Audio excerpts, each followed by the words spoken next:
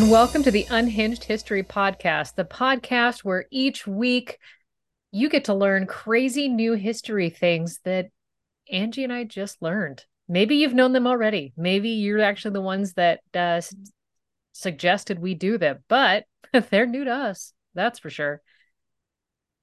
I'm Or we've Theresa. been sitting on the story for our whole lives and we finally have someone to share it with. There's also that. I mean, yeah, that's likely.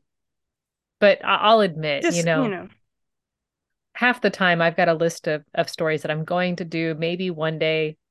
And then there's ones that I just go, oh my gosh, I cannot not talk about this. I was just going to say, I have this list of ones that I wanted to share with you forever. But while looking for information on those lists, I learned something else that I'm like, oh, I kind of got to tell her this now. Yeah, right? Yeah, my original list may never come to fruition. But it's always good to have that list to turn back to. And you're like, the well has run dry. I've got nothing left to Runneth give. dry. What shall we do?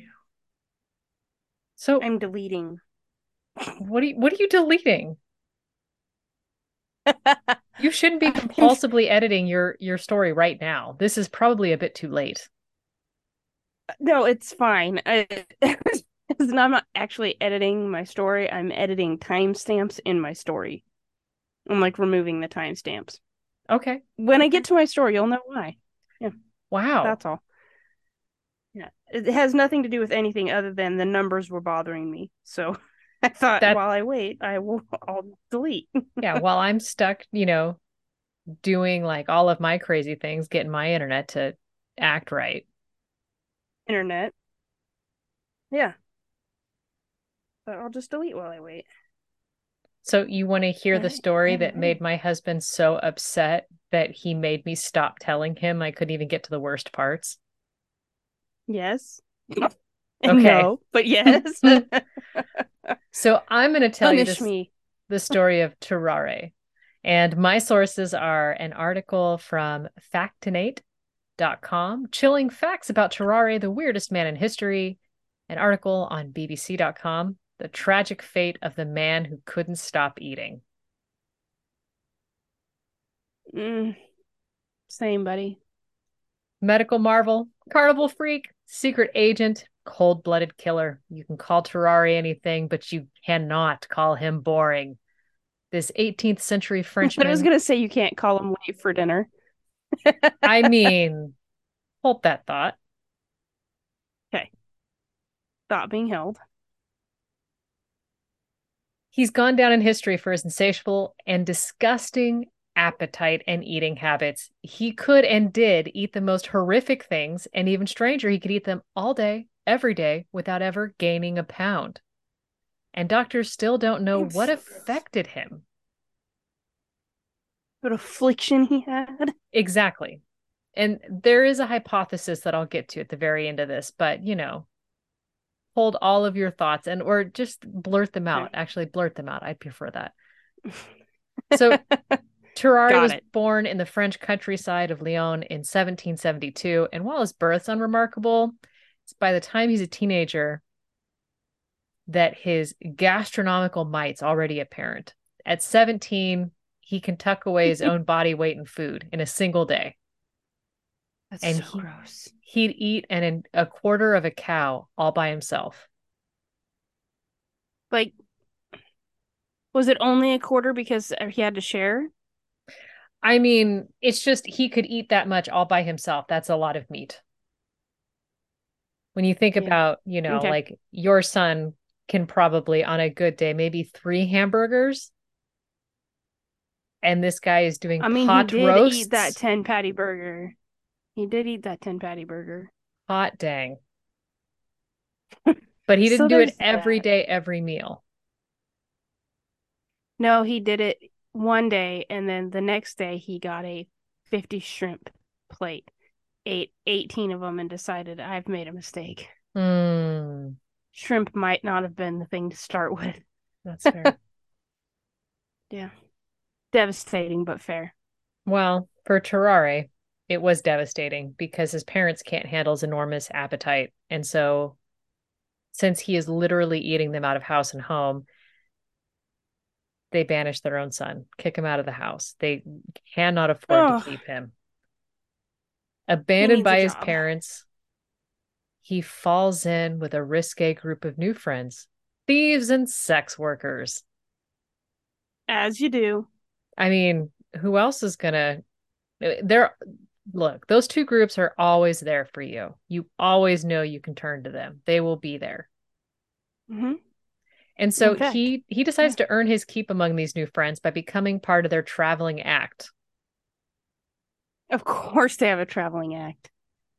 Before a con artist would take the stage, Tarrare would warm up the crowd with his insatiable appetites. He'd start by swallowing corks and stones and end up polishing off an entire bag of apples.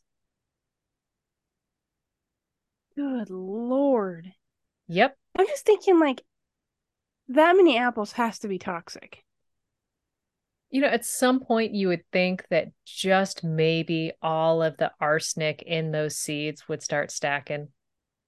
Is it no, I it's not mean, you would arsenic, it's think. cyanide, right? It's cyanide in apple seeds. Yes. Yes, I think so. Okay. I'm trying to But remember what arsenic is in now. Everything else, I guess. yeah. Uh, the crazy thing is that as he's polishing off all these apples, that's when all of his friends in the theater troupe would sneak around and pick everybody in the audience's pockets. I mean, do what you're good at, you know?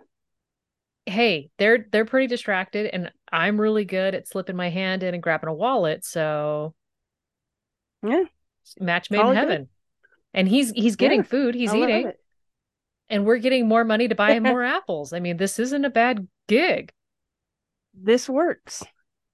So he spends some time with this group of people, and then he decides to strike out on his own. And he transforms his problematic appetite, not appetite, into a meal ticket. That After moving to Paris, he rebrands himself as a was solo. beautiful. It was an accident too. I can't even take credit for it. Beautiful nonetheless. So he rebrands himself as a solo street performer, and he starts polishing off bags of coins for stunned onlookers. Can you imagine just somebody like literally just eating the coin purse? Do you not know what's on those coins? I Yeah, mean, I I, mean, I guess if the apples didn't do you in, the coins probably won't. honestly, this just keeps going downhill. So even though Tarrare eats an ungodly amount of food every single day, he could blend in a crowd without a hitch. Soft brown hair, slim build, about average height. And the only thing Hmm. that's extraordinary about his appearance was his noticeably melancholy attitude, which I get Oh, it. he's melancholy. So Yeah, you're hangry. he other places say he only looks normal at first, and the longer you stare at him, the stranger he appears. He's said to Okay. have his teeth stained, his lips are eerily thin, and if he held up his shirt on a day he hadn't eaten enough, you could see an astonishingly amount of loose skin. There's so much that he could gather it up around his waist like a belt. Ew. Ew. And that's not the only thing weird about Is him. this an alien hiding in human skin? It very easily could be, because if it is an alien, as weird as his At least appetite it's is, explainable. the smell that he emits is worse. This Ew. man has such a powerfully awful body odor that people struggle to be within 20 steps of him. And after he ate his Well, if you're fill, eating coins, I mean, and rocks and quarks and yeah, yeah, but not onlookers good. say that after he's eaten his fill, you could actually see the vapors rise from his swollen body and the smell gets worse. Hmm. And apparently, he's incredibly sensitive to heat. And if you dare get close enough to touch him, he'd be radiating that heat.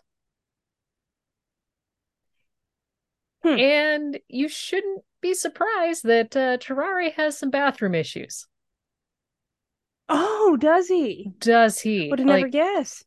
one source describes it as the smell as being positively fetid beyond all conception. I mean, he did put a cork in it. Woof. So Okay. Tarrare basically, spends most of his time being a street performer, eating anything for money and eating everything for money. But sometimes it didn't always work out. And in 1788, somebody hands him an unknown substance that finally overpowered Tarrare. He'd eaten something, but unlike any of his other odd meals, it's just not something he could expel. And onlookers realized something was really, really wrong. And that's when they leapt into action, carrying their stinky, sweaty street performer to a local hospital. Ew. The Tarrare took, visual I have right now is oh, disgusting. yeah, he took a powerful dose of laxatives and managed to expel the mystery food that had finally defeated him. Mm. And ever the showman, Tarrare immediately sat up and restarted his act. He wanted to prove that he'd recovered by being a model patient and said he wanted to eat the doctor's watch and chain to prove this. And the doctor looks at all this and dryly replies that if Tarrare dared to do so, he'd slice Tarrare's stomach and retrieve the items himself. So Tarrare didn't swallow his I watch. mean, I have so many questions. Okay. Also, I'm grossed out. Yep. Stay tuned because it gets worse. Okay.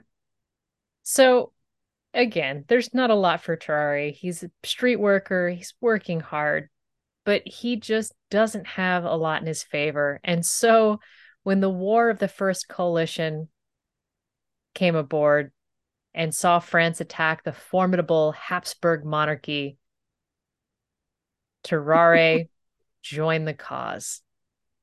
Like so many 20 somethings, Tarrare decided to fight for his country and he joined the French army in 1792. There was just one problem. They can't feed him there either.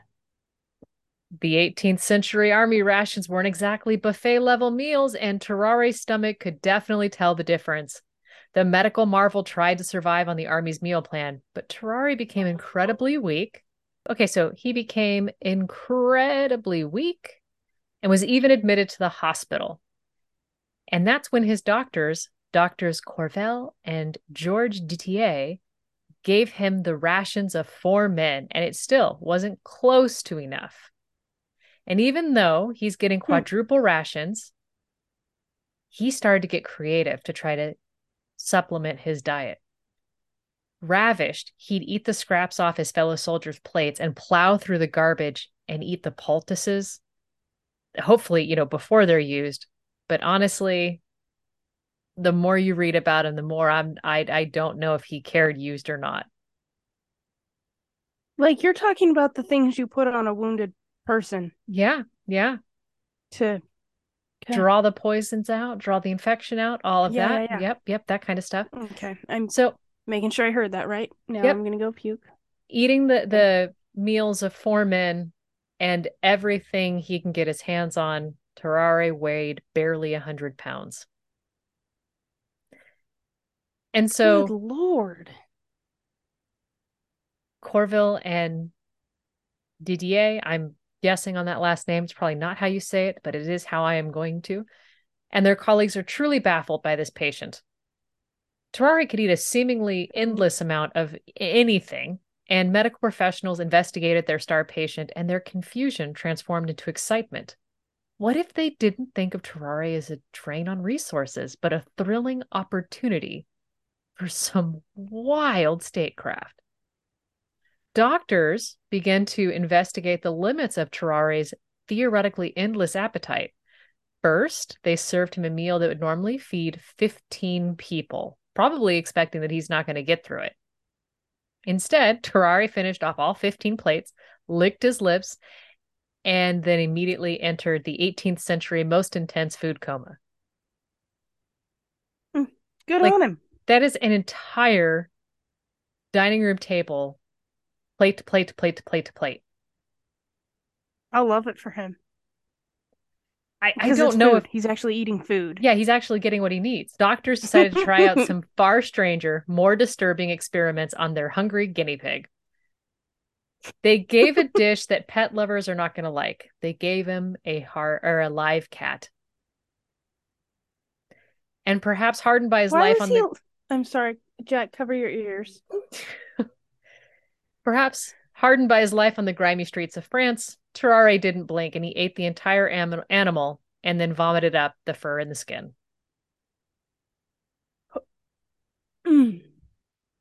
Okay. Yep. I Tarrare's hate this. his stomach was cartoonish in its varying sizes. If he hadn't eaten enough, it would just lie flat and it's going to look a lot like loose skin. But after an enormous meal, it would expand, growing larger and larger until it looked like, quote, a large balloon, according to Tarrare's doctor. Hmm. Poor cat. So The hell, after, man, why would they give him a cat? I'm so bothered by this. yeah, I mean, that was one of the more problematic parts because you can be upset at him just doing what it takes to survive, but at some point, it's the cruel bullies in the corner going, wonder if he'll eat that. What if we give him a cat? Yeah. Yeah, they, Yeah, yeah. I don't. Sure. So after Okay, he's sorry, go offended on. the I'm stuck on that. Sorry. Nope. You're not wrong, because after Troy had offended all of France's cat ladies, the doctors decided that playing the field and to tick off everyone else. So they fed Tarrare all kinds of other things like snakes, lizards, and even puppies. And he finished them all without a second thought. And the doctors were determined to stump their overeater. So they decided to up their ante because this apparently didn't slow him down. They decided to go with the gross out option and presented Tarrare with a live eel. Tarrare picked it up, looked the doctors in the eye, lowered the entire animal into his throat, and until it was tucked away into his tummy. He ate the entire Alive. thing without chewing. Mm.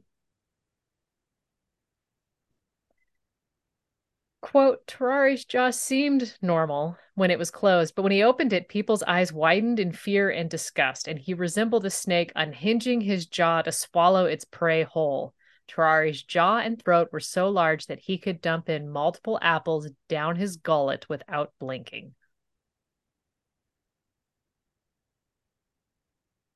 Please This tell me might, you made this whole story up.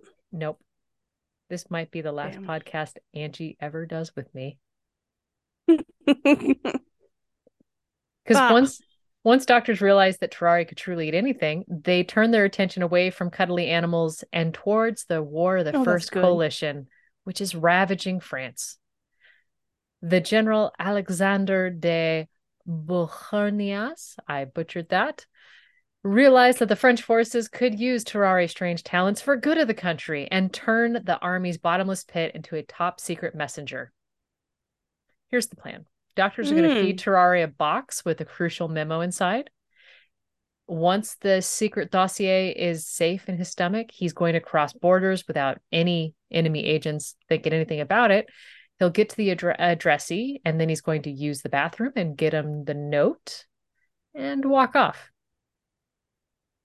So Terrari's thrilled to hear about this new mission, and I'd be out of spy work. I'd be like, no, forget it. I'm done. I'm out. Bye. I'll take prison time. I If I mean, was on the receiving end on of the that, you receiving know? end. Okay, that's fair. Yeah. That's fair. Terrari, he's thrilled about it though. He Oh, good for gobbles him. down the military documents in front of the army of the Rhine commanders. And as a reward for swallowing this box, the general gives him what you and I would consider a chilling thank you meal. It was a wheelbarrow full of 30 pounds of bull's lungs and livers. And he ate them immediately. Why?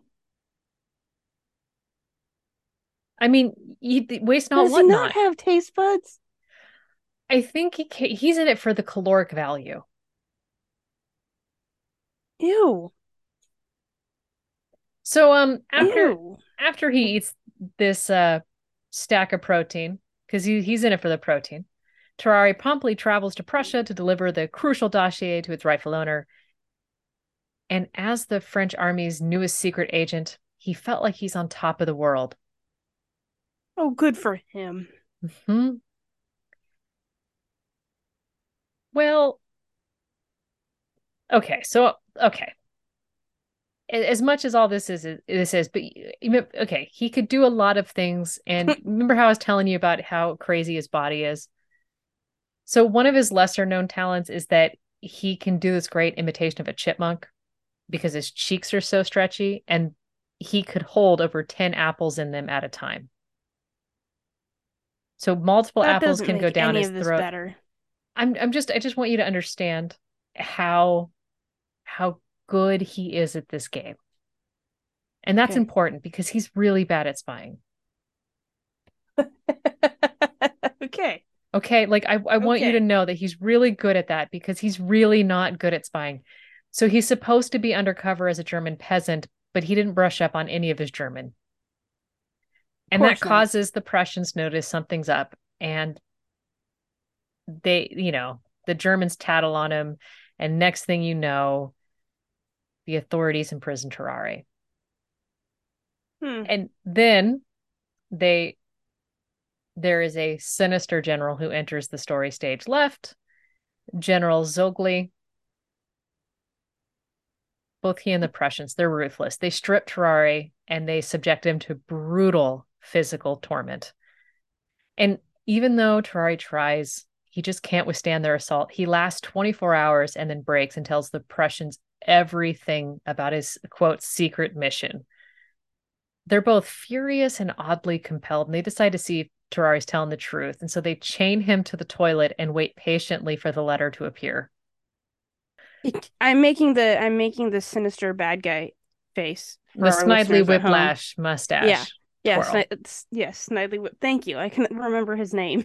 I don't know why it's so easy for me to remember that and to not remember nearly everything else. Pick your memories.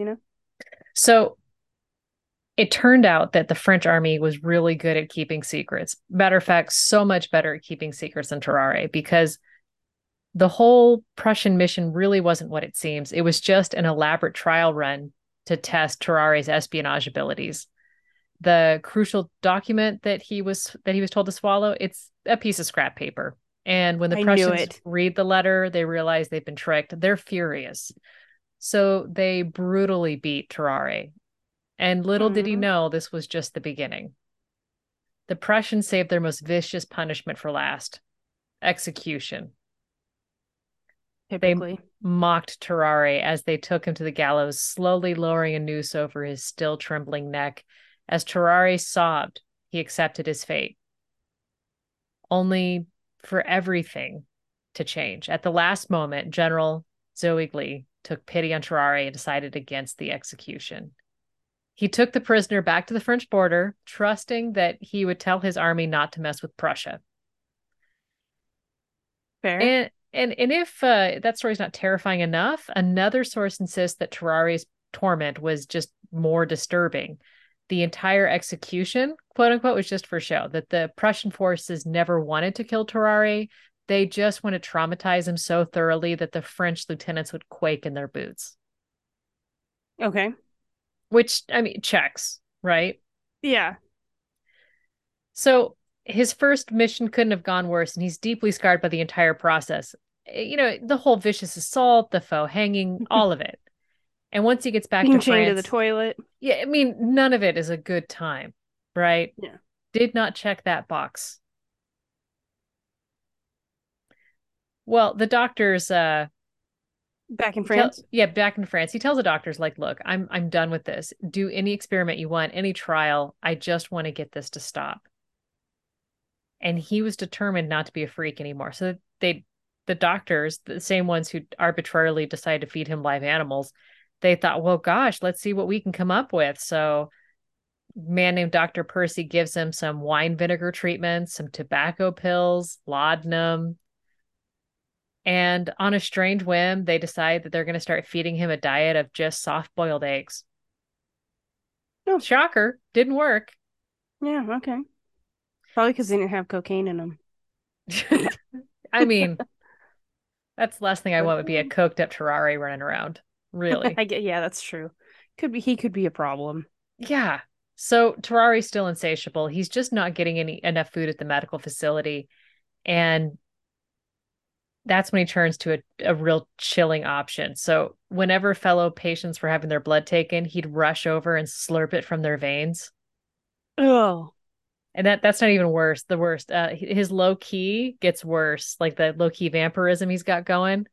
Um, Mm. he'd sneak into the morgue, and that's when he Mm. graduates just to be an outright cannibal. Mm. Hmm.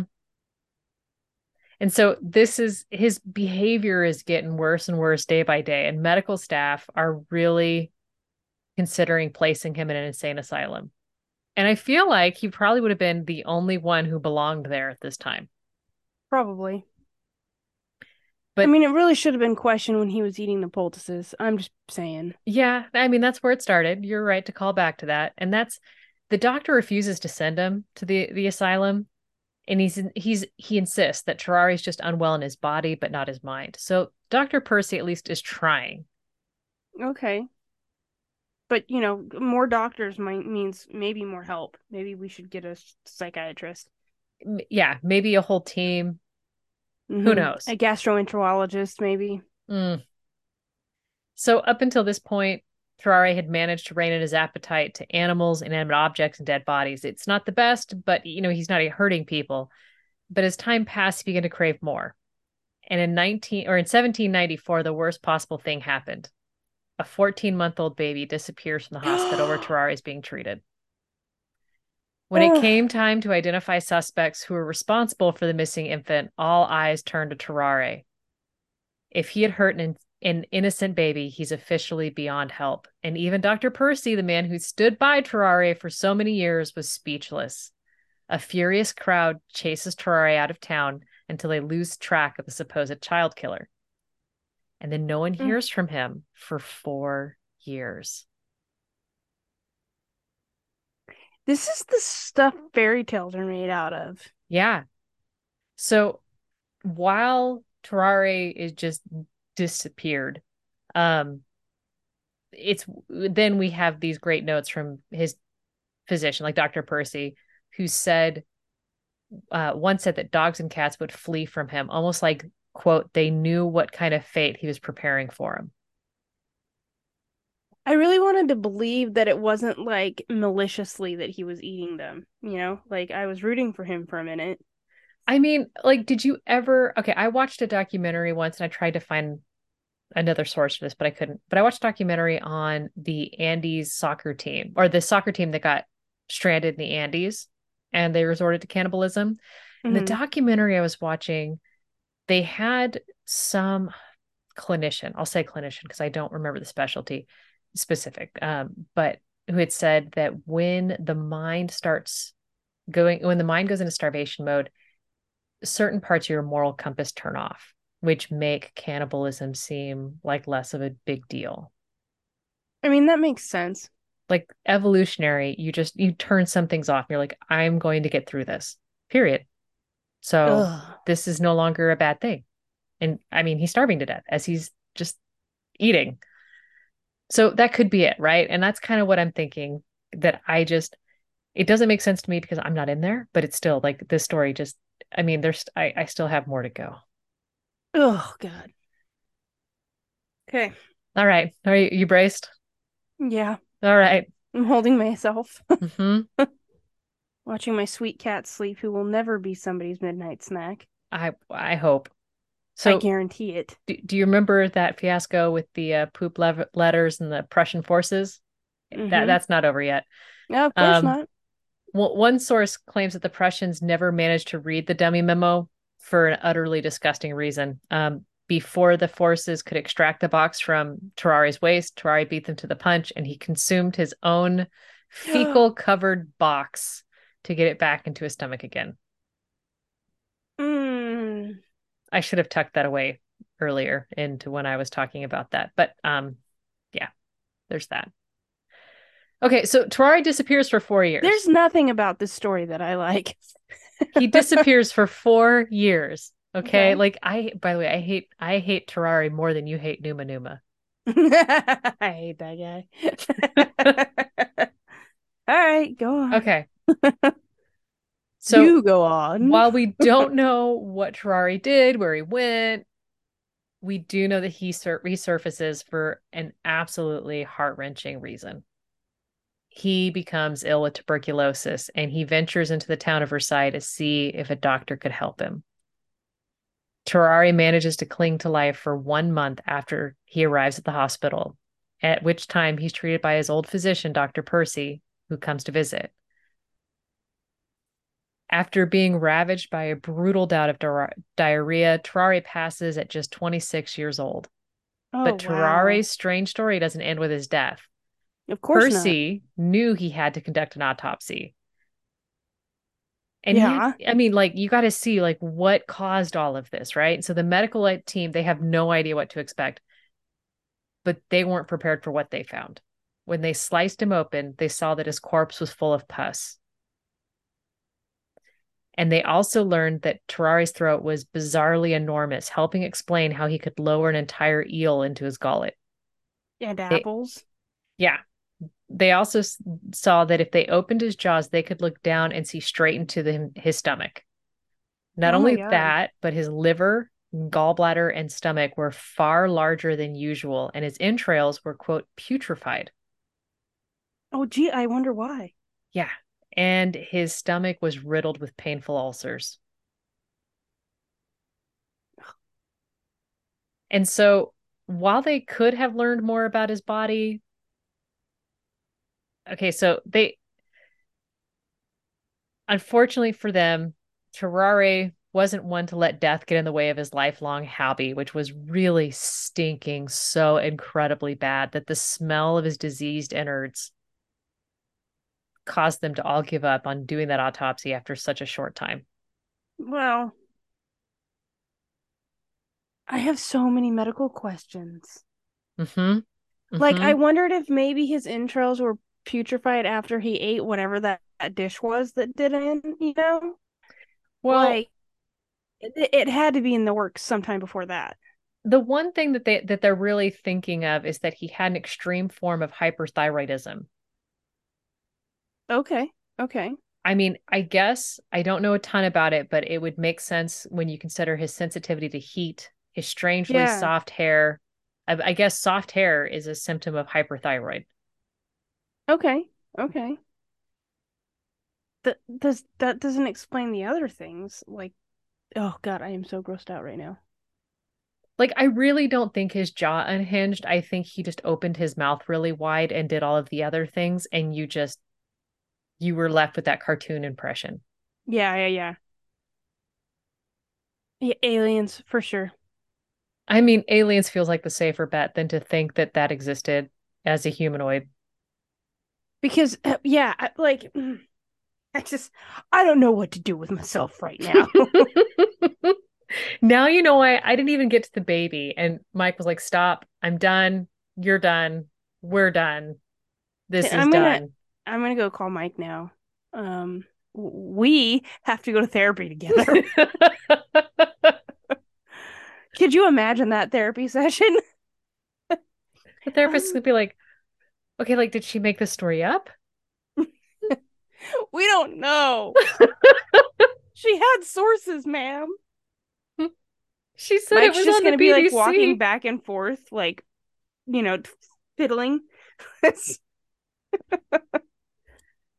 it's gonna be awful. That's so gross. Hmm. I just I'm so grossed out right now.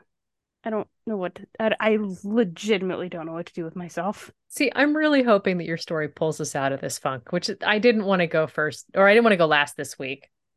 Oh, well, my story's definitely different. I can, I I can can't. I can safely tell you that no one is eating a baby. Uh in fact, a baby is never even mentioned. So there are sled dogs. There are sled dogs. But Okay. they don't get eaten. So that's good. I'm so grossed out. Okay, let me just find my story. I absolutely broke you with that one.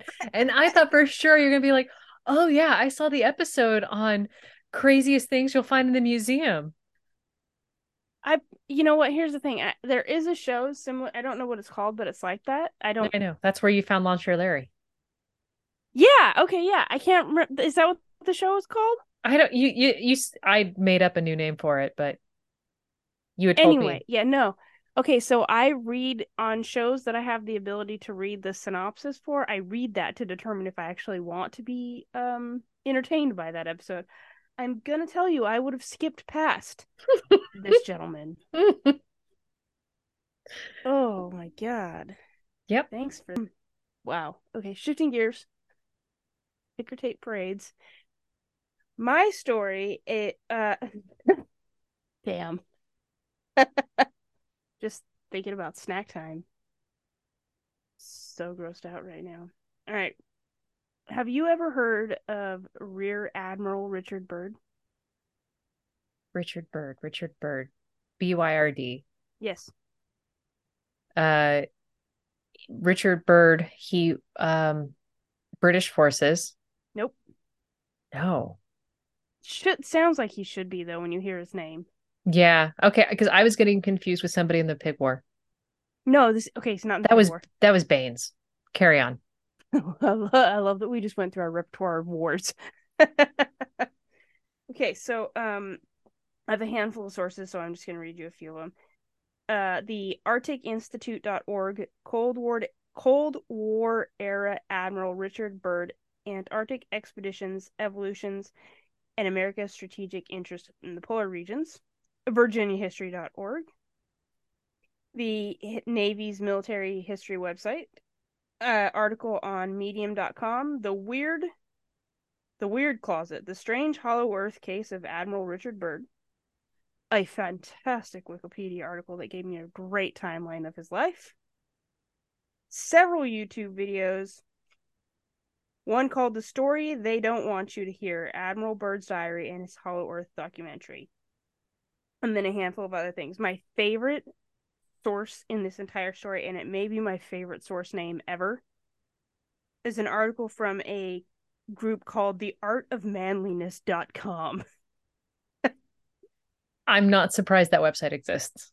Me either. I have no It's idea what I actually, would expect for it to have, but okay, so I only learned about the website because I was looking up information on this guy, and he did some pretty extraordinary things in his life, and so they gave like a really great write-up about one of the events of his life. And I think from what I can tell of the website, it gives great stories on like what it takes to be a man. But it's called The Art of Manliness, and I just really get this image of like dude bros. mm, And I know that's not right, but that's what I see. I mean, Anyway, yeah, no, I'm yeah, with you.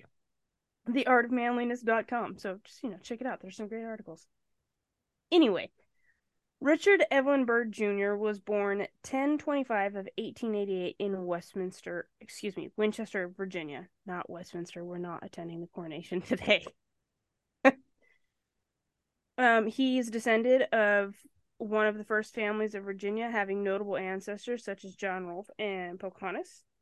The founding father of Richmond, Virginia, was William Byrd of Westover Plantation, who is one of his ancestors. Side note, he might potentially be one of my ancestors too. However, I cannot find the right corroborating information on that, so I'm going to say only might. Mm. Either way, he's a dandy. His brother was the U.S. Senator Harry F. Ford, and his father was the Speaker of the Virginia House of Delegates. He was also friends with Edsel Ford, and if that name sounds familiar, it's because he's the son of Henry Ford, who Okay. had so much admiration for his son's friend that he would secure sponsorship and financing for his polar expeditions from the Ford Company itself.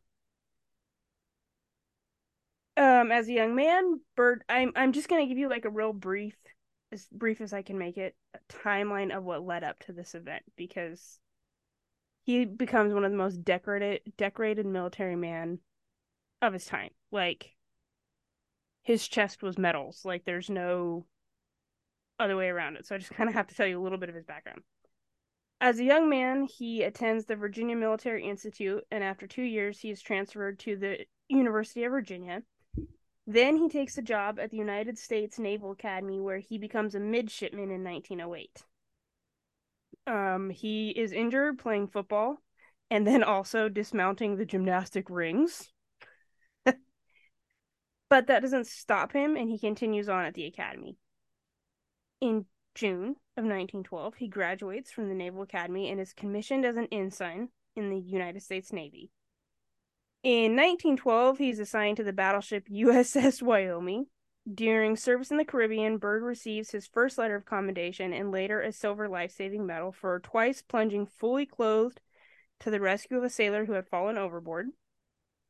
In April of 1914, he was transferred to the armored cruiser, the USS Washington, and served in Mexican waters in June of the following, the American intervention in the April of that year. So when I asked you the other day about our redundable, Oh yeah, the Santa I was Ana. thinking it was I was thinking it was the same time, but it's like Yeah, no, 100 it's years like, later. yeah, I was way bummed. far ahead.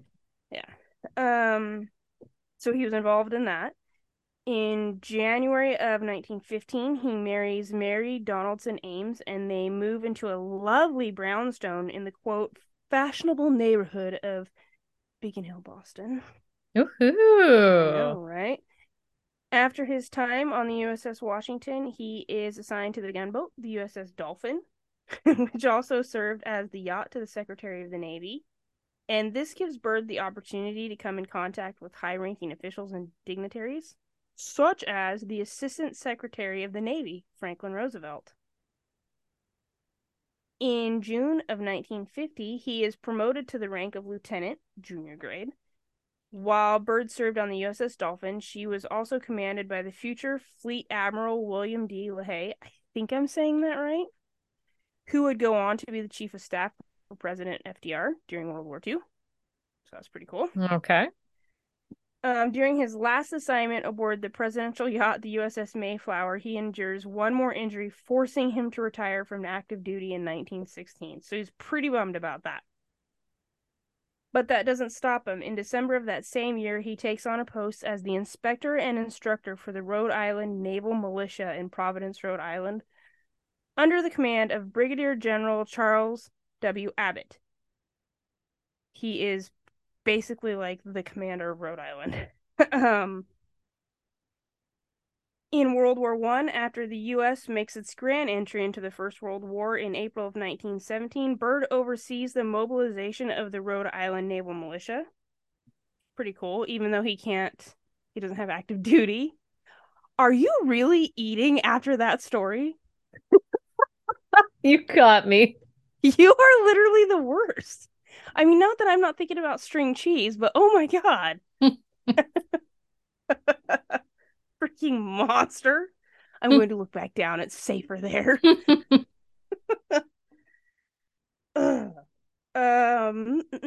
He was recalled back to active duty and was assigned to the Office of Naval Operations and served as the secretary and organizer of the Navy Department Commission on Training Camps, which was like a cushy desk job. And also, after saying that entire mouthful, can we work on shorter names, government? Like, You could also just say, this dude saw that dude, and he met another dude, and they were high five. dudes. And they were dudes, and yeah. But in 1917, he gets sent to the Naval Aviation School in Pensacola, Florida, where he qualifies as an aviator in June of the following year. And here's where it starts to get pretty interesting. After he qualifies as an aviator, he is then sent to command the Naval Air Forces in Halifax, Nova Scotia. He was assigned here from July of 1918 until the armistice in November. November During of the this, same year? yes, Okay. during the same assignment, he was promoted to the rank of lieutenant and also given the temporary rank of lieutenant commander, I think because it's wartime. Okay. Um, for these services, he does receive a letter of commendation from the Secretary of the Navy, Joseph Daniels, which later, after World War II, that's converted to the Navy Commendation Medal. um, After the First World War ends, Bryd goes on to do some pretty cool things. He volunteers to be a crew member for the Navy's first aerial transatlantic crossing in 1919. However, that was to be only crewmen who had not yet seen action overseas. And at the time, Nova Scotia and Newfoundland were both considered overseas by the brass, so he wasn't allowed on that mission.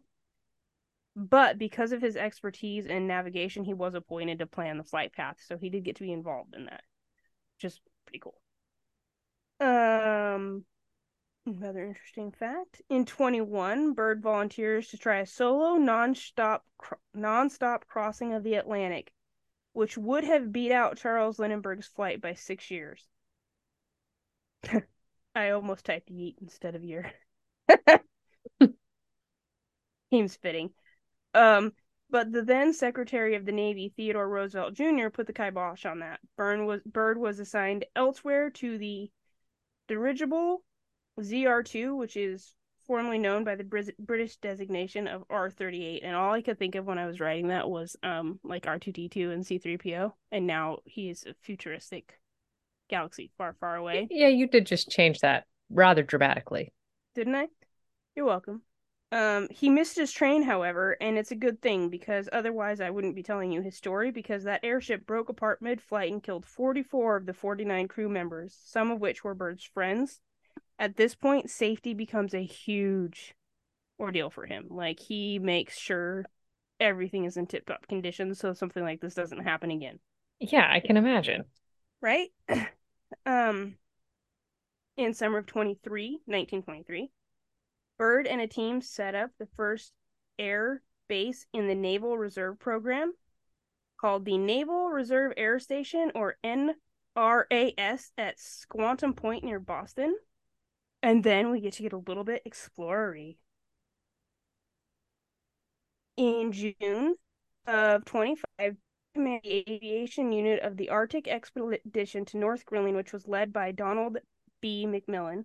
While working on the mission, Bryd meets Navy Chief Aviation Pilot Floyd Bennett and a Norwegian pilot called Bernett Blanchin. Bernett? During That's the a next weird year, name because I was just I like, know, I wanted yeah, that to be a chick. me too. It's Bernt, so maybe I'm pronouncing it wrong, but I think it's Bernett. Maybe it's just Burn. Maybe the T is silent. Just Anyway, burn. yeah, that's what I'm running with. During the next year, Bennett serves as Byrd's pilot in his flight to the North Pole.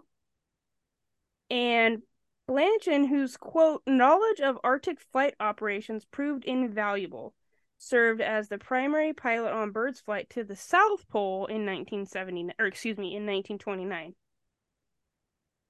Fun fact, we're going to just call him Bern. Bert Blanchin was born in Norway but became an American citizen and goes on to become one of the recipients of the Distinguished Flying Cross, which I had to look up because I've seen it before, but I didn't know what you had to do to get it. It is America's highest award for aerial achievement, and according to ValorMilitaryTimes.com, it is awarded for, quote, to U.S. and foreign military personnel and civilians who have displayed extraordinary heroism while engaged in action against an enemy of the United States in military operations involving conflict with a foreign force, or while serving with a friendly nation engaged in armed conflict against a force in which the U.S. is not a belligerent party. So the second one doesn't qualify often. I'm going to assume not.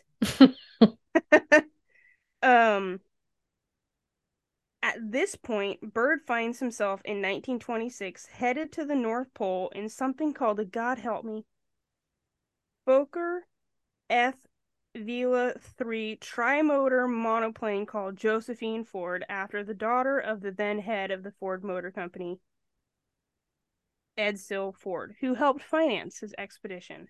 Okay. When I read Fokker the first time, that's not what I read. That's all. Go I'm on. going to say. You got it. I thought the plane was called the Fucker. Anyway. And this is why we can't have a PG rating. Sorry, guys. Bryd and pilot Bennett say they reached the North Pole after 15 hours and 57 minutes, which included 13 minutes circling their farthest north, and the nautical distance of 1,335 miles, or in regular non-nautical miles, because I know this matters to you, that'd be 1,535. Wait, so what's the difference? 200. 200 miles So makes the difference why between nautical and regular. so why is there even like what purpose does that serve? I don't know, and I knew you were going to ask me that, but I don't know. I'm really curious about it too. I'm going to find us the answer. Okay. They return home, and Bryd becomes a national hero, and both him and Bennett receive the Medal of Honor. Bryd earns the rank of commander, and Bennett the rank of warrant officer. However, there was some hubbub about the type of medal they would win because at the time, something called the Tiffany Cross was an option, but people were not fond of it, and typically the Medal of Honor is handed out after valor in actual combat, and there was none in this case. So them being awarded that made it a bit of a controversy, but it also made it possible for Congress to distinguish combat versus non-combat medals of honor. Okay. So there's that. A side note from this particular adventure is our friend, the Norwegian pilot, Blanchen, or Byrne. Mm-hmm. Mm-hmm. He cast doubts on the other two's actually making it to the pole in the first place because of how he knows how aviation, like what he knows about it, he thinks that they were just shy by a few miles. But even if they didn't make it, a few days later, a completely unrelated crew of the airship Nord did, so like it was still crossed around the same time. Okay. By 1927, that doesn't matter because they're all on the same crew together doing a transatlantic flight that also has an interesting event, but I really want to note here like that transatlantic flight was an interesting event, but that's not why I'm here. What I do want to note is part of this mission was actually carrying mail from the US Postal Service to France to demonstrate how useful aircraft can be when it comes to mail, and I thought that was such a weird throwback to my last story. Yeah, he developed Oh, that with drone. the Yeah. drone mailbox. Yeah, sorry. It Yeah, took me, I don't know why that took so long to recall. I was like, yeah. I file thought not that was found, so file not funny. found. It gave me quite a chuckle when I read that. Also in this mission, they uncrashed. Unclear on why that was so funny to me, but Uncrashed? like they crashed, but I don't know why that's funny to me. Okay. But I think it's because they they were trying to land in Paris, but the cloud cover prohibited that. So they flew all the way back to Normandy and crashed on the beach. But again, doesn't matter because these guys smell of roses and they sparkle glitter everywhere. And the French Legion of Honor is awarded to Bryd by the Prime Minister. And they get a ticker tape parade and the whole shebang as well. Because we can't just shake your hand and say, good job, buddy. I At mean, it's this still pretty point, neat. right? At this point in 1928, Bryd goes on his first Antarctic mission. It is a smashing success, and he gets the accolades of being on the first flight to the South Pole as well. So he's got the first flight to the North and the first flight to the South. This wins him promotion to Rear Admiral, also making him the youngest in American history at the time at only 41 years old. Dang. Right? When he returns home, he rubs elbows with all the big dogs like the Fords and the Roosevelts and the Rockefellers, as well as the Astors, and this helps him fund his further expeditions. And as a thank you, he names places after his gracious benefactors. That's a smart man. Right? Um, $50,000 and this iceberg could have your name. this square mile is all yours, Rockefeller. A fun fact of that mission is that a Boy Scout called Paul Allman was chosen to go on the mission with him as a way to increase interest in young people in exploratory ways. So wait. They want to increase interest in young people. So they want people to be interested in the young. Be like, No, hey, they hey, these want young people, interest they're pretty for cool. they want no. They want young people to have an increased interest in exploration. I'm sorry. That would have been a far better way to word that. Thank you for calling me out. Shame on me. Um but Well, Paul and is then you the said you wanted to exploit them, and so I just couldn't help it. exploration, not exploit. I hear what I want to hear. You do you. But Paul, the Boy Scout, is actually the only person to go on all of the polar missions with Bryd, which I think is really cool. Um, During his second trip to the South in 1934, he opts to spend 5 months alone operating a weather station. And That's this a is where long that, time. right, this is where that article about the art of manliness comes in, and it was really a compelling article. He almost didn't make it back, but unusual radio transmissions started coming to the rest of the team that were like stationed at the base camp on the ice shelf. Um, and they finally make it to him after multiple attempts. And when they find him, he is actually suffering from carbon monoxide poisoning from the faulty stove. Oh, geez. Yeah, but he survives. Like, he's doing great once he gets out of the carbon monoxide. And this is what Bryd has to say about his time alone. And this is what I got from the article on manliness. Um, Bryd wrote a book actually called Alone after this mission. It is something, I believe, that people beset upon the complexities of modern life will understand instinctively. We are caught up in the winds that blow every which way, and in the hubbubaloo, the thinking man is driven to ponder where he is being blown and to long desperately for some quiet place where he can reason undisturbed and take inventory. I highly recommend the article if you get a chance to read it. I'll send you the link. Um, so that kind of changes Bryd's perspective on absolutely everything. The time alone goes from being like, what's my next award going to be? What's my next medal being going to be? To day, what is the most important thing? And he settles on your family and humanity as a whole. Like, family and living your life for the simple things is the most important thing. But does that stop him from going to the South Pole again? No. So, um, excuse me, I gotta find myself.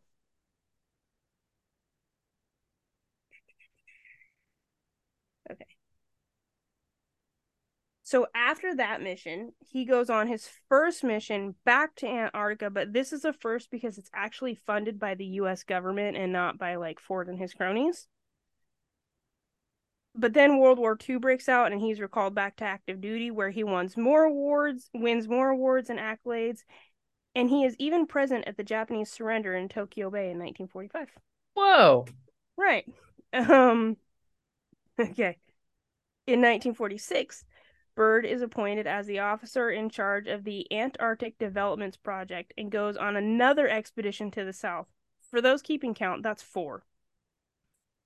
Four expeditions to Antarctica. This event is called Operation High Jump, and it was the largest expedition to date. It was supposed to last 8 months and included a large naval force designated, I love this so much, Task Force 68. Just I like how you are so thrilled with things like names of things, and I'm all right, and okay, yeah, I like love it it's amazing. because I was thinking of Clone Force 99, but whatever. Okay. Like I didn't have that connection in my It's brain. okay. So that It's okay. I'm sorry. I'm sorry. I get a little emotional about Clone Force 99. Anyway, Task Force 68 was commanded by Rear Admiral Richard E. There were 13 U.S. Navy support ships, including the flagship USS Mount Olympus and the aircraft carrier, the USS Philippine Sea. Air support consisted of 6 helicopters, 6 flying boats, 2 seaplane tenders, and 15 other aircraft. The personnel on this mission numbered over 4,000. that is a ton of people. Right. And the public story is that they are going down for exploratory purposes to map Antarctica. But for some reason, we need 4,000 people to do this. So what's the real reason? I'm going to get there. But I have to tell you this part first. I didn't know, and I don't know why I didn't know until I was watching the YouTube video about this particular mission because it was very publicized at the time. Like there's even a movie made about it. Okay. When do you know what happens when a naval vessel crosses the equator? No. So when a at least a US naval vessel anyway, I assume it's across the board, but I know for sure the US naval vessel, when they cross the equator, they lower their flags and they Okay. hoist the Jolly Roger.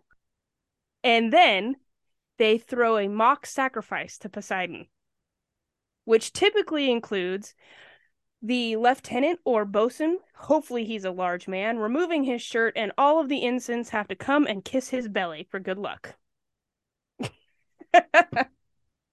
Yup. I know many sailors, and I am deeply appalled that I don't know this. I really like, I know this sounds terrible, but I really hope it's a thing they still do today because it certainly was back then. Um, because this ship was headed to, and I think this is absolutely fabulous, because this ship was headed to Antarctica with such a force, they brought sleds and dogs with them, right? And these dogs are like highly loved crew members. Like they baby them, they're their buddies. Oh, yeah, just like when I told you about Captain or Sergeant Jack Yeah, yeah, Brutus yeah. and Sergeant Stubby. Yeah. So So, Stubby was smuggled onto a aircraft carrier. except for these guys were invited on. Like Okay. they figure, okay, we're going through Antarctica. Our job is to map Antarctica. Oh, well, we need sled dogs. So they have sleds, they have teams of dogs, they have the whole bit. Well, during the mock sacrifice to Poseidon, they also dressed up the senior ranking dog as Poseidon himself, and the other dogs had to worship him as well, which I think is absolutely fantastic. And I'm so glad to know that even in the seriousness of a naval mission, they took the time to hoist the Jolly Roger and have a little bit of fun, That is pretty stinking amazing. right? Um, at this point, they're supposed to cover the eastern coastline and they previously, or excuse me, they recorded and accounted for 10 previously unseen mountain ranges in Antarctica, which is pretty cool. Wow. Here's where it gets WTFE. When asked about what he learned, Admiral Byrd, during this expedition, this is what he told the Chilean newspaper covering his story in March of 1947. Okay. Quote, Admiral Richard E. Byrd warned today that the United States should adopt measures of protection against the possibility of an invasion of the country by hostile planes coming from the polar regions. The Admiral explained that he was not trying to scare anybody, but the cruel reality is that in case of a new war, the United States could be attacked by planes flying over one or both poles. The statement was made as part of a recapitulation of his own polar experience in an exclusive interview with International News Service. Talking about his recently completed expedition, Byrd said that the most important result of his observations and discoveries is the potential effect they have in retaliation to the security of the United States. The fantastic speed with which the world is shrinking, recalled the Admiral, is one of the most important lessons learned during his recent Antarctic exploration. I have to warn my compatriots that the time has ended when we were able to take refuge in our isolation and rely on the certainty that the distances, the oceans, and the poles were a guarantee of safety. Okay. I mean, I've done many flights myself, and I don't necessarily see the danger quite yet. Okay, well he did. Um, and I'm gonna harken back to that news broadcast or that newspaper. Um, that being said, Operation High Jump did actually have a documentary film that was made about it, which won the Academy Award that year for Best Documentary. Pretty cool. That is. He would go on one last expedition to the south called Deep Freeze in 1955 to roughly 1956. Now, how This, come that one's not like making you so excited? Because that one, like Deep Freeze, yeah, that's a good yeah, because name. They you'll find workshop out. that one. You'll find out here in just a second. Deep Freeze's whole purpose was to establish a permanent base at McMurdo Sound and at the Bay of Whales, and is also said to be the beginning of a permanent U.S. military presence in Antarctica. Richard Byrd was only there for 1 week. But you still don't care about the name. I You're mean, still the just name is pretty fantastic, but the mission was not what I wrote the story for. okay. All right. All right. Carry on. Okay, so here's a part I have been trying to get to this whole time. Are you ready? I bet you thought you were going to get out of this without any what moments. But Nope, I think I took my share of what the fuck moments earlier, so. okay, good. Um, after the war, after World War II, there is said to have been up to 250,000 missing German Nazis. Yep. Okay. There is a belief that some could have escaped to an area of Antarctica that Germany had already explored called New Schwabenland. It is believed that Mission High Jump really could have been to invade the Germans in their hiding place, which would account for the military force they brought with them. And that's the 4,000 people. Right. Seems kind of underwhelming when you think about what they're going to do then at that point, but who knows? Operation High Jump includes several flights over areas that were measured and photographed with the best spy cameras of the time, and magnetometers, which would detect anomalies in the Earth's surface, such as hollow spots under the surface ice or even in the ground. They took over 70,000 aerial photographs during this mission. Wow. Okay. So So now I don't feel like Byrd's statement of, we could be attacked from one or both poles as crazy. Now that I understand why he's there, now this is making more sense. now bear in mind though that that statement of why he's there is just currently a conspiracy theory, because the outward story is they are there for exploration purposes only, and you just need that many personnel to survive Antarctica. However, on the last flight out, Byrd's plane, which contained Byrd and his radio man, returned 3 hours late. Are you ready to hear what happened? Yes. Okay. Do you want his journal entry? Okay, I'm just going to give it to you like this. It is believed that somehow he was able to meet with some German scientists and some sort of extra or maybe intraterrestrials known as the Aronis. Sounds a bit sus. It does sound a bit sus. I mean, if he'd have gone with Silurian and harkened back to the Doctor Who, then I'd be fine. Okay. Um, the Aronis are supposed to be an ancient and very advanced society. However, his secret diary that this account is in has some discrepancies. For one, the specific date that he talks about, he references the North Pole, but he was in Antarctica when he wrote this. So there's a little bit of like, really, sir? I don't think it was a memory error on his part. I... Anyway. Byrd goes on to say that he is basically intercepted by the advanced guidance system of this people. And it brings his plane in and gently lands it. This sounds like really bad written fan fiction. Doesn't it? Okay, so him and his radio man land gently, and as they're sitting in their cockpit, if you will, they're kind of pondering the situation here. He is met by tall, blue-eyed, blonde-haired men who do not look scary in any way, are not carrying any weapons, and do not pose any risk. They take him to what they refer to as their master, who sits in a glittering city. This is And this... entirely too Western centric. Okay, wait. This is the Admiral's quote. So the master of the city is talking to the Admiral. Our interest rightly begins just after your race exploded the first atomic bombs over Hiroshima and Nagasaki, Japan. It was that alarming time that we sent our flying machines, the Fugelrads, to your surface world to investigate what your race had done. You see, we have never interfered before in your race's wars and barbarity, but now we must, for you have learned to tamper with a certain power that is not for your man, mainly that of atomic energy. Our emissaries have already delivered messages to the powers of your world, and yet they do not heed them. This sounds like a really bad, like I would turn off of this show on sci-fi. Okay.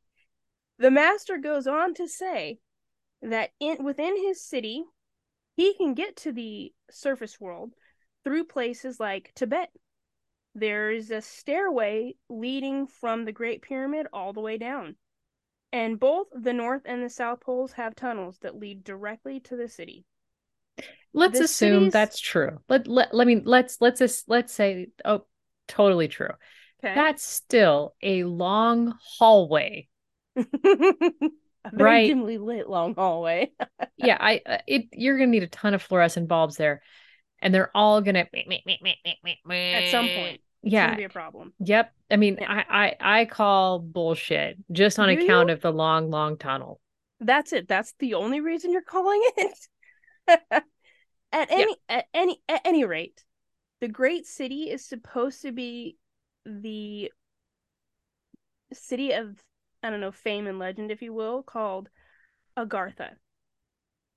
Bryd finishes conversation with the man and is led back to his plane and escorted back to the surface world, and him and his radio man make it back to base camp. The project is ended abruptly at this time, well Probably before the because 8 months Bird mark. needs to be put back on his meds. I mean, his anti-psychs have run out.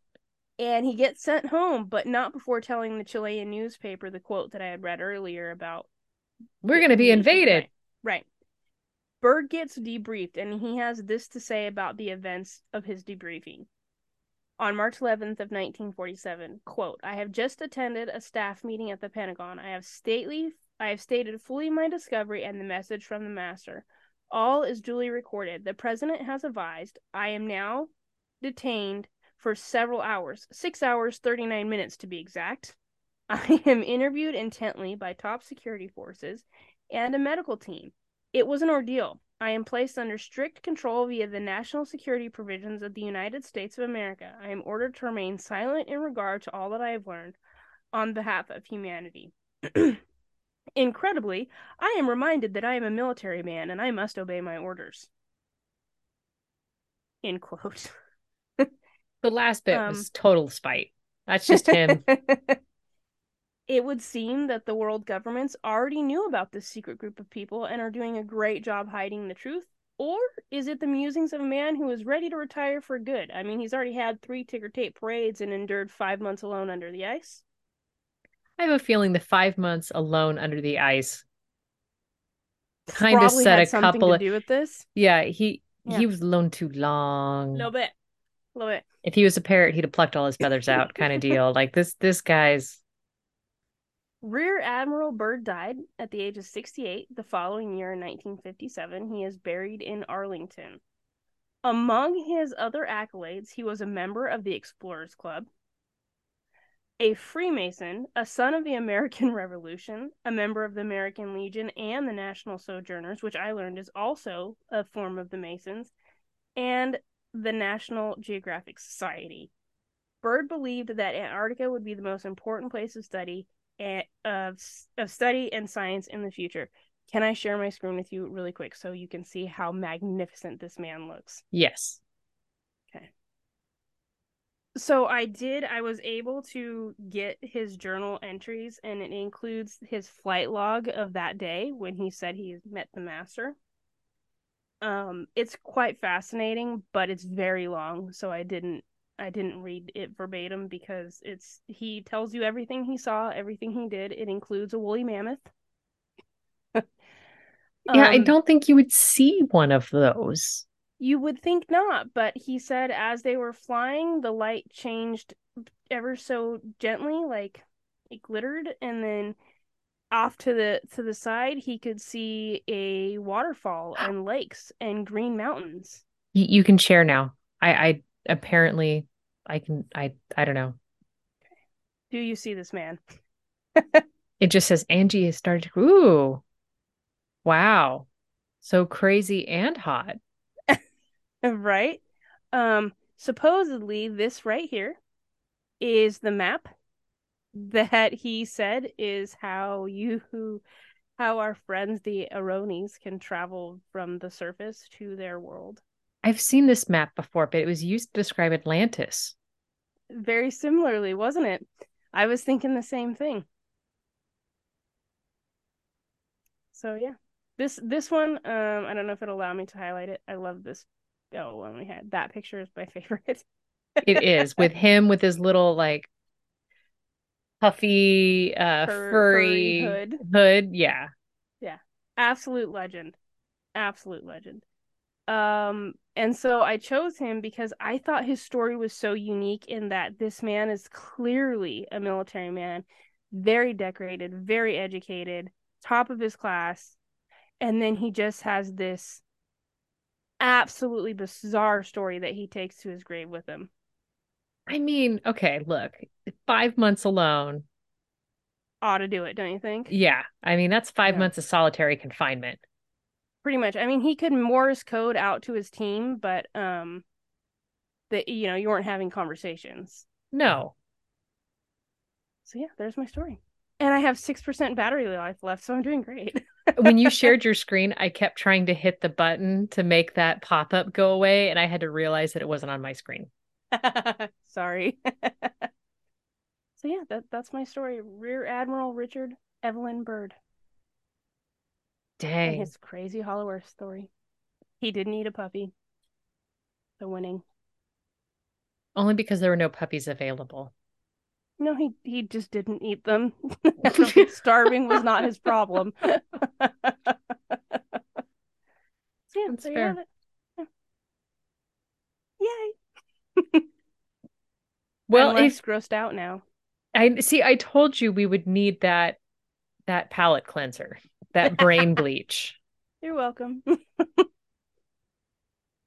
So yes, I appreciate you sharing that because yes, I knew what I was bringing and I knew it was. I mean, these are the kinds of stories I just compulsively info dump at a public gathering or party or networking event. I'm proud to know you. You and you Do you know alone. do you know that I run a support group on Tuesday nights for people that you info dump on? I This wouldn't surprise me. And I am grateful for your continued efforts. I mean, they're futile, but whatever. It's just every week they let me out of the house and I tell something new to somebody else. You gotta And do. everyone's gathered around going, Tarrare, I Tarrare. hate that guy. Rocking back and forth. And I couldn't find like a first name, last name. It was like his name is Tarrare, period. The end. Like I at that point, you are the Madonna of hideous human beings. Yeah, I'd say you're winning. Yeah. Oh my goodness. All right, my battery is Your battery's I'm going to at die, and we're going to 4%.